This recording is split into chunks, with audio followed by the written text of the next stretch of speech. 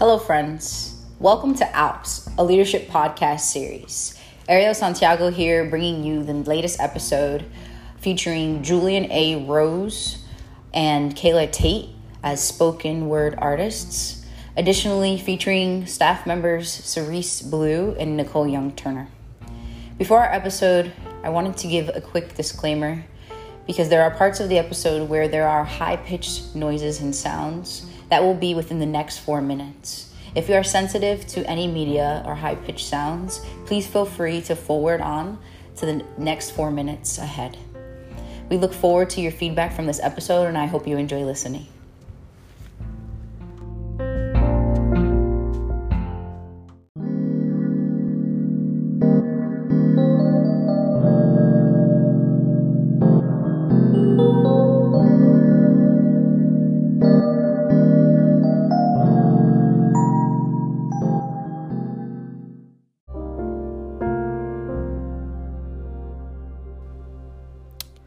So my name is Kayla Tate, but I go by the stage name Sarabi Mishan, and I will be sharing a spoken word piece titled Killing Me Softly.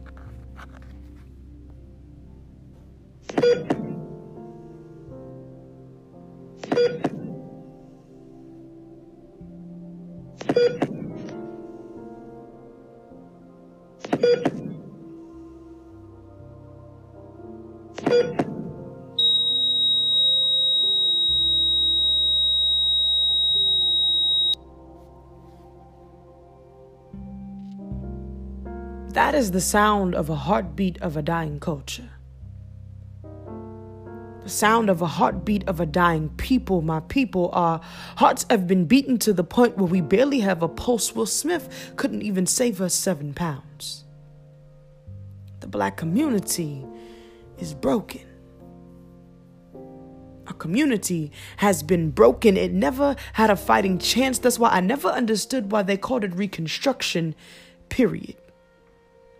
See, they threw us in a war zone disguised as a construction site to make us think that we were doing something. Then when they felt like we were onto them, they traded our weapons in for cash and sold us the American dream. And they've been riding on its coattail ever since. You know, it's funny that in this deck of cards that we've been dealt in life, the dealer has somehow convinced us that we were the jokers. Distinguished by being more colorful than the rest in the stack, when in fact we are the kings and queens, hence as to why they too show up decorated respectfully in a black suit. Have y'all ever seen or heard of an owner of a gambling spot get mad when they see that you have a chance of winning? Because that means that you get to put a hand in his pot. Well, doesn't that sound all too familiar in reference to our society? As a people, we were never intended to be anything more than the money changers. As a group, we have accumulated almost no wealth. We are slaves to the wage. And our women are just seen as a joke, just something good for your men to poke. And we can't forget about how our men are seen as a threat, so much in fact that they are the lifeline to that school to prison pipeline. Well, sir, you can't take from me no more because I have nothing left to give you. You can't rape me no more because I will no longer bend over backwards because I'm tired of you and the system effing me and my people over. I will no longer be made a mockery in this so-called democracy. So, mister, because you continue killing me softly, you just lost one. I will be the X factor in this equation because apparently nothing even matters when it comes to caring for my people and I. To you, everything is everything. Well, you can continue to do-wop when it comes to that thing, but know that from this point on, you should no longer be educated about the ways of our community. And you, yes, you, can tell him I said it.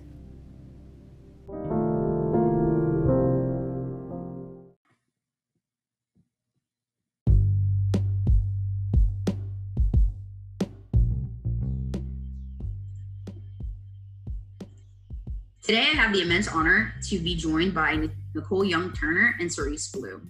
Nicole Young-Turner is the founder of Kaleidoscope Village and chair of TFA Metro Atlanta's Prison Board of Directors, is a social justice innovator and courageous champion for the LGBTQ plus visibility and equity in communities of color.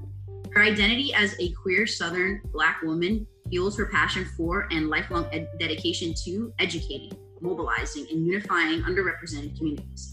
As a Metro Atlanta 2011 alumni and staff leader, Nicole has played an integral role in designing and establishing national diversity, equity, and inclusion programs, including launching the LGBTQ plus community, Native Alliance, and military veterans initiatives in 2014 and 2016. She is back on staff as an RME with a mission to amplify intersectional representation in our core. And Ceriese Blue is a 2016 Charlotte alum that fell in love with education by learning about the prison pipeline with her criminal justice degree from North Carolina A&T State University. Attending an HBCU allowed her to learn more about her own identity, culture, and history as a Black woman, but also gave her a campus full of professors that allowed her to explore those same elements while also learning about our country's justice system and its consistently oppressive nature towards the Black community.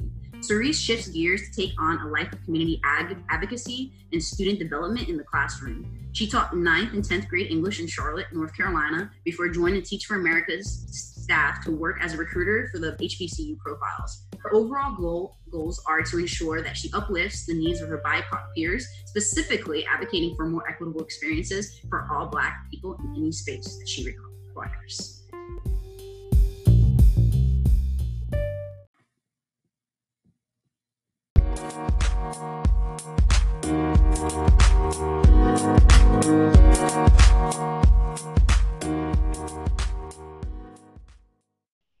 So that's a quick bio of our guest today, and I'm going to introduce Nicole Young-Turner to tell us a little bit more about herself. Hey everyone, thank you so much, Ariel, for inviting me here today. Like Ariel so eloquently introduced, I'm Nicole Young-Turner. I was a Metro Atlanta core member where I taught 5th grade. I'm also from Atlanta, so definitely one of those unicorns, an Atlanta native. And I'm just really excited to be here. This is October 2020, and Sunday is National Coming Out Day. So really excited to give voice and visibility to our LGBTQ folks who are also from communities of color, and also elevate some of the challenges and opportunities that we are facing during this racial reckoning and just this all around transition in our culture. So thank you so much, and thank you, Ceriese, for being here as an ally. Thank you, Nicole, for your beautiful introduction. And I would like to now segue into Ceriese Blue, telling us a little bit more about herself. Yeah, I'm just so excited that we get to do this together. Me and Nicole have these conversations all the time, so being able to have them, I guess, with an audience, you guys really messed up. Shouldn't have gave us a floor. It's over for it. But yeah, I think that I'm a Durham native, so I'm a North Carolinian. I'm a Carolina girl, I guess. And I really, really, really, really, really love Black people. I really, really, really, really love Black culture. And I have really appreciated my opportunity on staff to expand my understanding of what Blackness means or even looks like, the self-work, learning more about the needs of my community, especially as a middle-class Black woman, realizing that while I grew up believing that a lot of me was oppressed, there were a lot of parts of me that also had a lot of privilege. And so wanting to give back to people that look just like me, but don't have the same opportunities that I have from simple differences like a high school degree, a college degree. So I'm really, really excited to be here, and I'm excited to have these conversations with y'all. Y'all are like two of my favorite women on the staff. So here we are. Here we are. I'm excited to be here too as well, y'all. I think that this space is so necessary for us to talk about the things that need to be spoken about, that need to be shared amongst our team. So I deeply appreciate your presence here. And to really dive right in, I want to start with this question in terms of what's going on currently in our country. Is right now dealing with a race relation issue, especially with the recent killings of unarmed Black people like Breonna Taylor, Jonathan Price, George Floyd, and many others who have, and those who do not make the headlines, unfortunately. Managing the work that you're doing in your daily lives while living through this community trauma is definitely not an easy feat. How has the RT colleagues showed up for you during those tough times? And how has the RT and or your colleagues let you down during those times? in those moments, what do you need from your work in this community? I'll start with you, Nicole. Absolutely, that's a really great question. First and foremost, I would like to just take a moment to elevate a member of the Black trans community that did not make the headlines. Tony McDade was killed May 27, 2020, 2 days after George Floyd, by the Tallahassee Police Department, which was the third killing and murder that the Tallahassee Police Department honestly facilitated. His life mattered, and his name was not said in the larger media, nor was it said in the Black community as well. So I just want to, again, elevate that life and talk about, and then to just kind of go into that question. So I am new to the RT, but not new to Teach for America at all. And this is also not the first time, that Teach for America has been my home during a time of, civil unrest. So I can really say that my colleagues of color have shown up for me and each other by creating real space. We create space, we find time in our busy days to truly prioritize very, formal spaces where we can all get together and just be authentic, but really one-off spaces. I joined the RT in the second week of August, and that was coming right off of the layoffs. I had been involved in the layoff in 2016, so I truly felt really connected to my Black staff on the team who were going through this. Immediately, Ceriese gave me her number, and I'm texting, immediately other Black women on the team were like, hey, reach out, let us know what's going on. So truly, I think we don't sometimes understand just the importance of that connection in those relationships, and just being able to let our guards down, not have to code switch, and get that mental health support and that spiritual support. I'll definitely say something that is a huge growth area for us as a TFA community, and I'm gonna call it out, us as Black staff. I do believe that the Black community, since I've been a part of TFA, has not been intentional about including Black folks who also identify as part of the LGBTQ community. So for example, Tony McDade's name has not shown up even on internal communications about Black Lives Matter. And even beyond LGBTQ folks that are living with disabilities. Like Ceriese mentioned, folks from low-income backgrounds and who are still, although they're on staff, low-income staff members. And so those are just some ways that I felt the love and support in family, and also the ways I want to push our village to grow. Thank you, Nicole. I can't agree with you anymore. I do have some comments, but I want to pass it over to Ceriese to hear a little bit more from her as well. Yeah, I think so one thing that definitely resonated with me when Nicole got hired was just for me in general, and maybe it's because I attended an HBCU, but it's always when you get into a space and you see other people that look like you always want to make sure they at least know that you're there and know that you are support. And so it was a priority for me when I found out that Nicole was being hired on staff as another Black woman to just make sure that she felt support and love. And I think honestly and transparently, it came from the same way that I think Josh Thomas scooped me up last year when I joined. He was very intentional about making sure that he reached out to me on a personal level to give me support and a professional level. And I wanted to make sure that I was paying that forward. And I think that those moments are really important because you do remember those in your time. So when new people come in behind you, you feel more inclined to reach back and make sure that they have what they need.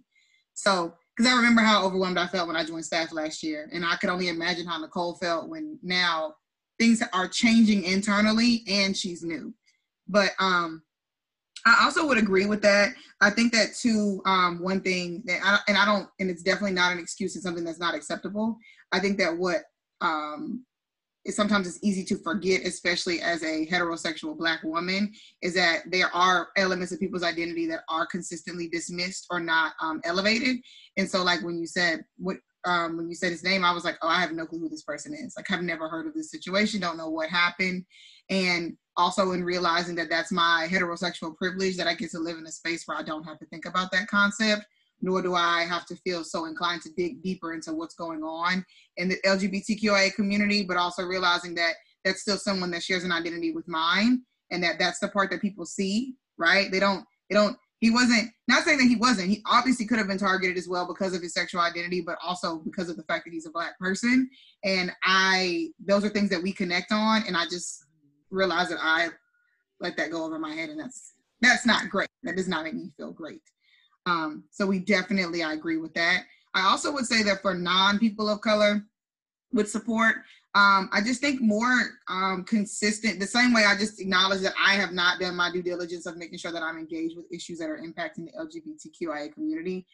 Encouraging non-people of color on staff to also be as actively engaged about issues happening in BIPOC communities. Because of the fact that it shouldn't be that I have to carry the burden of being a Black woman every day and then come to work and then inform you all about my Black pain that I experienced outside of work, and then also start the conversation, and then also bring the solutions. And it just feels like after a while, my back becomes very heavy of me trying to be myself and also trying to progress the organization forward. It's like putting the onus on the person that is harmed, and that's just dangerous community and culture in general.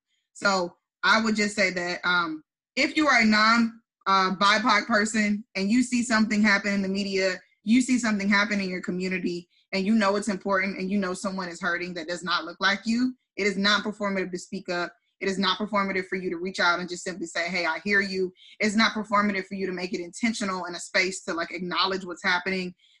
It's not performative to be respectful of people's time and letting them know, like, take the day off or do what you need to do for you and giving them support. But it is performative when you don't actually authentically mean it, which means you're only doing it for the sake of getting recognition for doing it. So just being authentic in your approach towards people, because we're all humans. Like, I think that it's not a person of color concept as far as like, it's literally about, if someone's mom died, what energy would you give them? The same way you would if someone that, you know what I'm saying? Like, those things are very relative, and it's just, you have the skills, use them. Don't ignore it. So.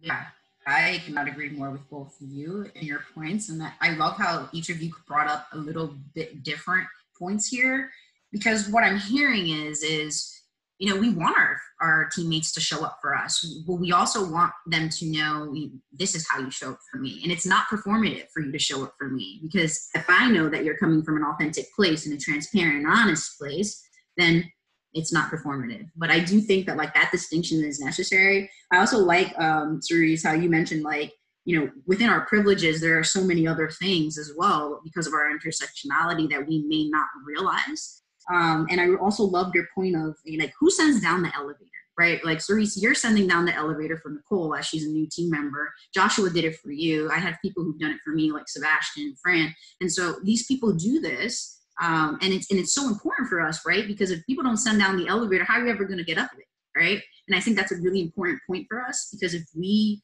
have people of color on the team, don't continue that mentorship, I wonder what will the experience long-term be for our team, right? So I think there's a level of understanding there that we all have to do. And your point too, Ceriese, of like, you know, we're all human here. So, you know, we all make mistakes, and that's totally okay. But I think it's like, you know, DEI is not a thing that you are a master at ever. It's a journey, and you're going to continue to learn and start unlearning your biases and acknowledging your socialization. So it does take time.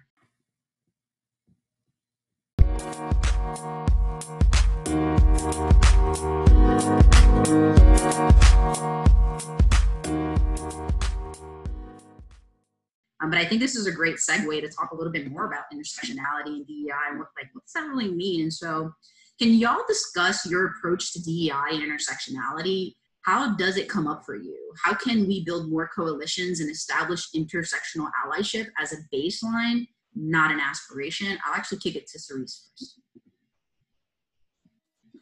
So I think, and that's one thing that I will say that I've always admired about Teach for America, is its ability to bring these things forward. Because I think that, I know that in 2016, intersectionality was not a thing that was in the forefront of my mind, nor was it something that I prioritized to understand more about. And it made me realize that there are so many different parts of my identity that overlap with other people that don't look like me or do look like me, or what does make us different. And I knew it because I attended a HBCU. So I went to a school full of Black people, And that was my first time realizing all Black people are absolutely not the same. And I hate that I had even fallen to the socialized concept that, oh, Blackness is this thing, like, right, Blackness is monolithic. Oh, you don't get a Black card, or you lose your Black card. And so those things were very much like embedded in my culture growing up. And it made me realize when I got to TFA specifically, they gave me the language to be able to better express that understanding that I already knew based off of experience. But I will say that when it comes down to DEI and intersectionality, I think that one thing I would like to see more of are people like Nicole that are always willing to bring it forward and have the conversations, because it does become very easy for us to fall into our normal complacency of socialization, and not talk about the intersectionality of it and not talk about different things. And I still, once again, hate that though, because then it puts the onus on somebody that identifies in that group to make it a priority. And that's the part that I'm trying to figure out how to focus and shift in my own thinking, because it shouldn't be that the only time we think about people with disabilities is because we have a disabled person on the team. It shouldn't be the only time we think about issues that also impact the LGBTQIA community is when we have someone that identifies openly on the team that wants to prioritize that. But how do we as individuals, even as parts of privileged communities, bring forth that knowledge and intersectionality as an actual like priority, even when you don't identify in that group? And that's what I want to see more of. And that's what I'm still trying to figure out how I can be more intentional about for myself. Yes, I can't agree more on prioritization of what we need to do. I'm going to send it to Nicole because I know you have thoughts here, Nicole. Absolutely. One, just Ceriese, thank you so much. I think what's like really important is like, again, that allyship is not something that like one day we'll be allies and that's kind of an aspirational goal. I think Ceriese is really like modeling like this is the thought process of like the beginning of, or not even the beginning, but just like what allyship in action really looks like. And so I'm just like, it warms my heart to see it, but also be able to like just show it to our team. When I think about like how does intersectionality show up with DEI, to me, like it has never not shown up. I think, you know, being a Black woman in a Black city, I was surrounded, although I went to a PWI, I was surrounded by like wonderful Black models, right? And like wonderful, really strong like evidence to like what Black power looks like. I have lived in a city where since I've been born, there has always been a Black mayor. And so really understanding what Black excellence looks like is a part of my DNA. What I didn't ever see was someone who was Black and cisgender or non-binary and a member of the queer community who was also excellent, who was also a leader, who was also, you know, intelligent. People who identified like me, the only time I saw them was in prison, you know? And so when I think about representation and even why I joined the Corps, like that's the whole reason why I even know about Peace for America is because I decided that like we can't, you know, show up as a monolith because we are leaving considerable amounts of our people behind. And so I think my approach to not only just showing up, but designing DEI initiatives and really ensuring that in every space that I'm in, I am really elevating intersectionality. My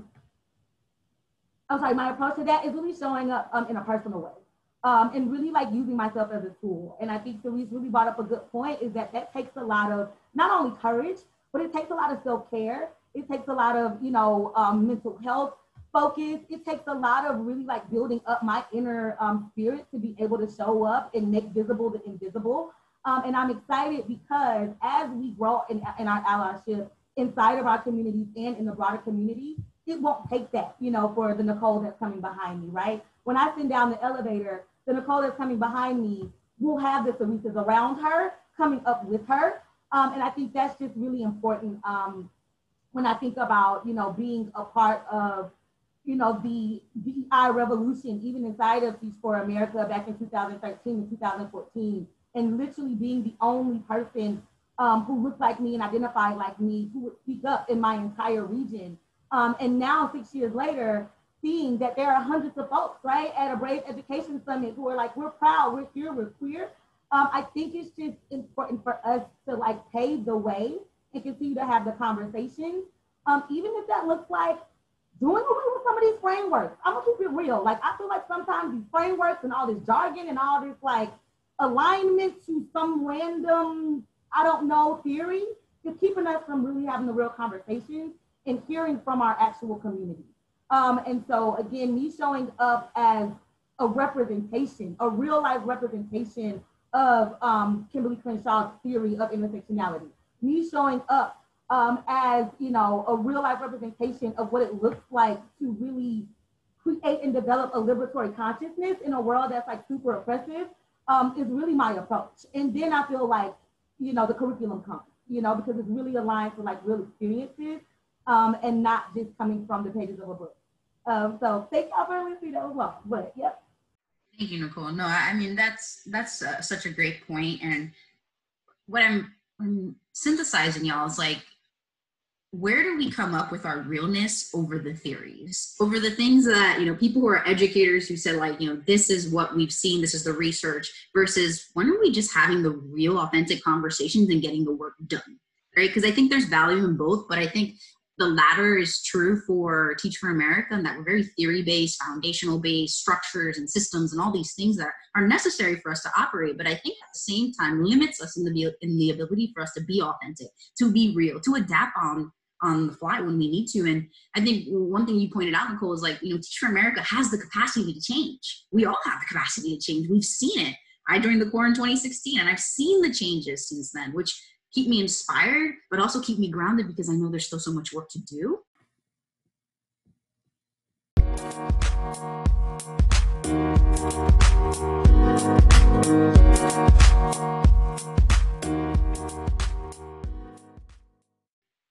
So I really appreciate that. And I think I want to talk a little bit more about like, what is the experience on staff right now? Like, what is it for folks? And so talking more about our Black affinity space and our Black staff members, I know one of our biggest concerns is Black staff retention, and specifically as well, males.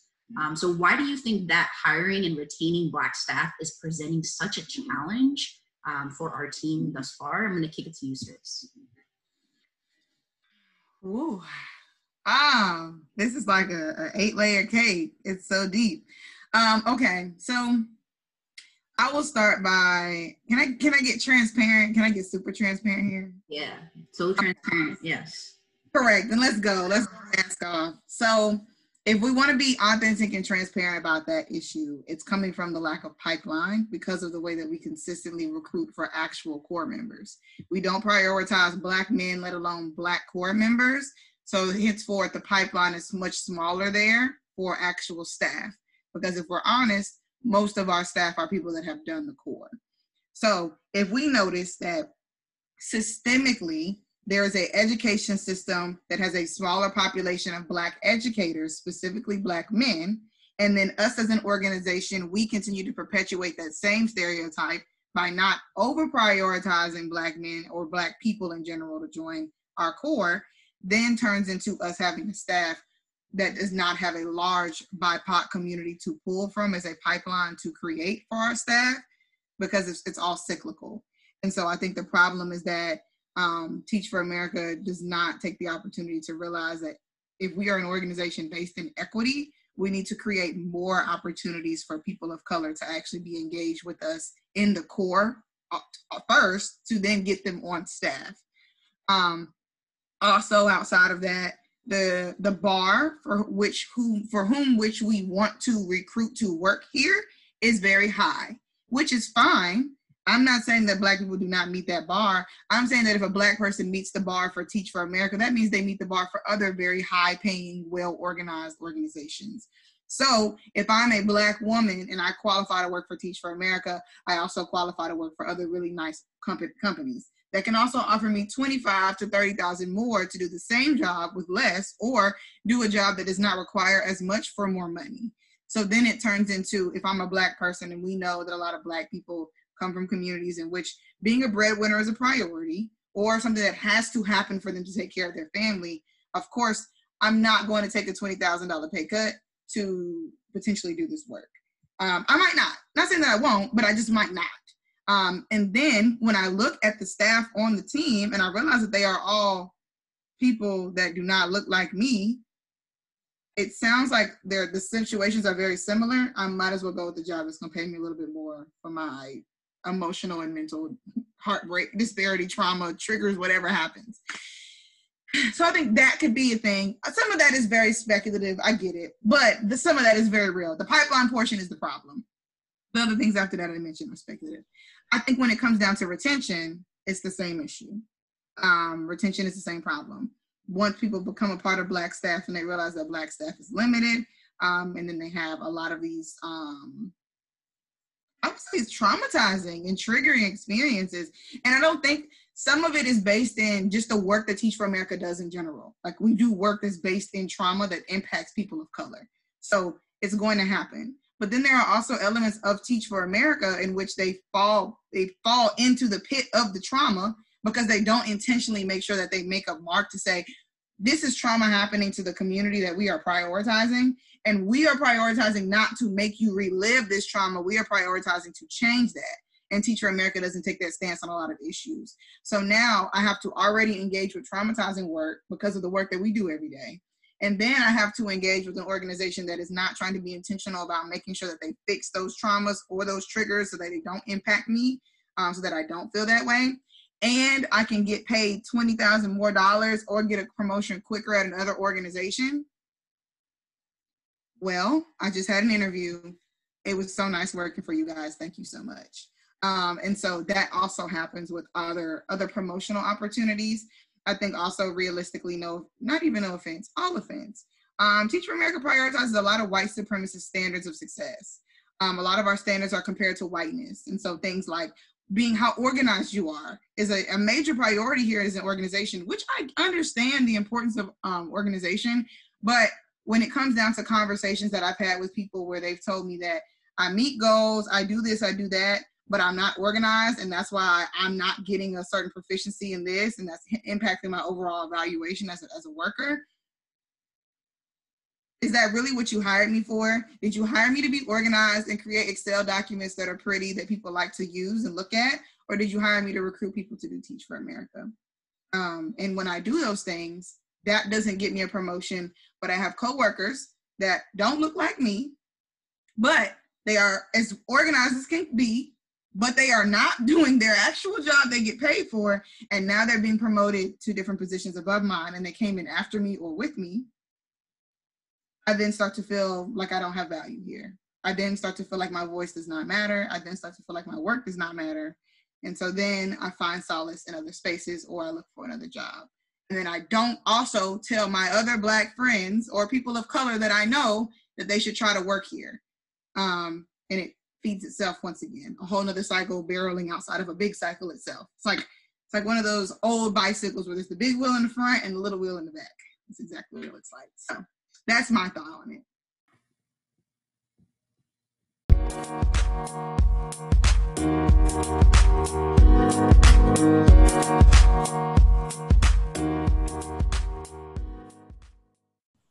Yeah, I feel that. And I think from what I'm hearing from both of you is just like, what is the experience like? Like all the way going back to college when you might interact with Teach for America. And then when you're in the Corps, what does that look like? What supports do you get? What is that feeling like? And then when you join the RT, what is that like too? So it's like these three places where, like Ceriese said, like so many of the people who work on staff with us are previous Corps members. And so our alumni of our organization. So when we think about that retention, I think, Ceriese, you mentioned like maybe this has no truth to it and this is just me talking, but no, I think there's a lot of truth there, because if we don't look at this entire thing linearly and say, okay, well, if we're not thinking about how we're recruiting folks in college, like are we accessing the groups that we should be, when we should be? Are we talking to enough of those people? And then what does the coaching look like when they're in the Corps? Are they coached by predominantly white women, which is the case in most of the places that we have regions for? And then on the RT, who's your manager? Who's on your team? Are you the only Black person? Are you the only person of color on your team? What is that experience like? And so I think it's essential for us to really think more of, what are the supports that do very much need to be in place? But at the same time, I think we have to really dismantle the system where, we're seeing the effects of Black staff retention at the end, where we really need to be targeting it at the beginning. And so I think there's just a lot of work for us to do, but I think this is essential because for me, when I think about like, what is the true drive of TFA? And if it is to support people of color and to get an equitable education, if our staff does not resemble that, I think it's a huge misstep. And if we can't retain our people, there's also a misstep. And I think what you named in terms of like economics, for both of you named it, and that's a true thing. And I think transparency across the board will allow us to be able to keep more folks and keep people who want to stay energized in this work, because we became core members for a reason, right? We joined staff for a reason. And so those reasons need to be elucidated and expanded upon, because if not, I think that's why we're going to continue to have these retention issues over the long term. And I just love like being able to hear from y'all so intensely, because I think like this really highlights the need for these kinds of conversations and the authenticity and the realness and the honesty, because, you know, if we're not doing that, we ain't talking. And I want to be clear, like we're not talking if we're not being real. And so that's why sometimes those theories and frameworks might limit us, because we're inside this bubble where we need to just really be talking like we're doing right now. And so our time is almost ending now, y'all, but I did want to ask you with the couple minutes that we have left, you know, when you think about the next generation of children of color, what do you hope to be true for them? What do you want your legacy to be? I'm going to kick it to Nicole. Yes. That is why I stay in this work. That is why I stay on the front lines and, you know, try to redirect all the arrows and bullets that I can. Because I'm thinking about the next generation of kids of color from these backgrounds that are just beautiful and amazing. I want them to know that they are powerful, they are valued, and they are here for a reason on this earth, and they have a purpose, and they absolutely deserve, right? Like, this is not a privilege that you get a quality education. It's not a privilege that you are a part of a community that loves you and sees you. You deserve that. And I want to ensure that every adult that has anything to do with the world in which our students are growing up in understands that. If I had it my way, I would, you know, push for every single person on this earth to be an ally to someone else with their privileged identities, and really understands what it means to walk in empathy and, you know, really open up to changing your mindset when they are harmful to other folks. So I really am, again, just hopeful that our kids of color just know who they are and know that, again, they are powerful and deserving beyond belief. I think for me, first of all, retweet, ditto, times 2, times exponential power, everything first. Second, I think with that, thinking specifically of like kids that look just like me, wanting them to live in a space where we are continuing to go beyond this concept of survival and into thriving. You know, I think that I've had the privilege to see what that looks like. Like, I see my mother and my grandmother, and they were very much enriched in the space of survival, right? Trying to make the best of what they had, trying to make something out of nothing, trying to make lemonade with lemons, and like with 2 lemons, and trying to make enough lemonade to last a lifetime. And I want to see, specifically for our Black kids, them moving into a space where they don't have to feel like they only have 2 lemons to make a lifetime of lemonade. I want them to have 20, 30, 40, an infinite amount of lemons for them to make whatever they want. It doesn't even have to be lemonade. You can make strawberry lemonade, raspberry lemonade. You can make tea. I don't care. Like, yeah. Them to have the opportunities and the abilities to do things that people before them have never done. And I want them to see that in themselves. I want them to push narratives and change concepts of monolithic Blackness. So that you don't have to have these conversations with your kids about, oh, get your hair straightened for your interview, or be careful going to that HBCU. You know, you want to go to a PWI because you want to get respect. Like, I want those conversations to change. I want the conversations around Black names to change, that unique Black names are ghetto. Like, I want to change the anti-Blackness within our Black communities. I want to change the anti-Blackness within our overall society. I want them to, the same way Nicole said, I want them to feel like this community and this world loves them. And if they feel like that it does not, make them love you. Make them accept you. Don't change who you are to be more accepted, but make them understand that they have to accept you the same way they accept themselves.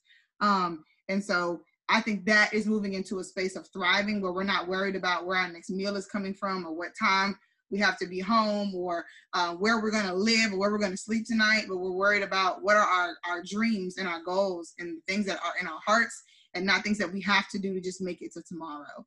And I want that to be true for all people of color specifically, because I think that happens too often. And that's the part that people don't connect with and understand, is that minorities in this country work so hard to just make it from one day to the next. They're worried about their 24 hours. And then there's an entirely different group of people in this country that don't have those same worries. And they can plan and afford to spend time mentally and emotionally focusing on 10, 20, 30 years from now. And I want people of color and Black kids specifically to start having those same experiences and those same goals, because they deserve the longevity of it. They deserve to dream long term and know what they want to do in 5, 10, 20, 30 years and not have to just focus on what they're going to do next month or tomorrow. So I just want them to live a flourishing, happy, full life. I could retweet, resend, forward everything that y'all just said. Like, that's perfect. I mean, that's the ideal world where we are actually striving for equity, where we can see it and we can feel it. And it's not just a word that we have that we throw around. Because I think that there's a fear that could be the case, that these words are developed to just be a theory and not really be real. And I just want to say thank you to both of you for being so honest today and just talking about the real stuff that matters. Because I think for me, it's also like, wow, like I don't know as much unless I ask the questions. And I think that that's the reason of this podcast, is to really ask the questions that people need to learn more about. And so that the follow-up conversations can be those authentic conversations more in a full group. And so I also just want to say thank you to both of you, because I think y'all don't notice how much you are actually sending down the elevator to other people so that survival can turn into thriving, because we shouldn't be surviving. We should be thriving. There's no need for that in terms of like just the capabilities that we have with our authenticity, with our uniqueness, with all those things. I think, we should be thriving. Everyone in this country should be thriving. And so I want to highlight y'all for being so courageous and being here today and speaking your truth in such a manner that is sometimes not easy. And knowing that, like you mentioned earlier, like who do we put the onus on of speaking about these things? And we are putting an onus right now onto Black women. And so I know that that's also very difficult, but I'm very appreciative to learn more about y'all and to understand this perspective from a new way too, because even though I'm a person of color does not mean I understand your experience to the slightest. And I think it's important to highlight that, because if we truly are going to turn survival into thriving, we need to understand one another. So thank you to both of you. Thank you so much for having us. Thank you so much.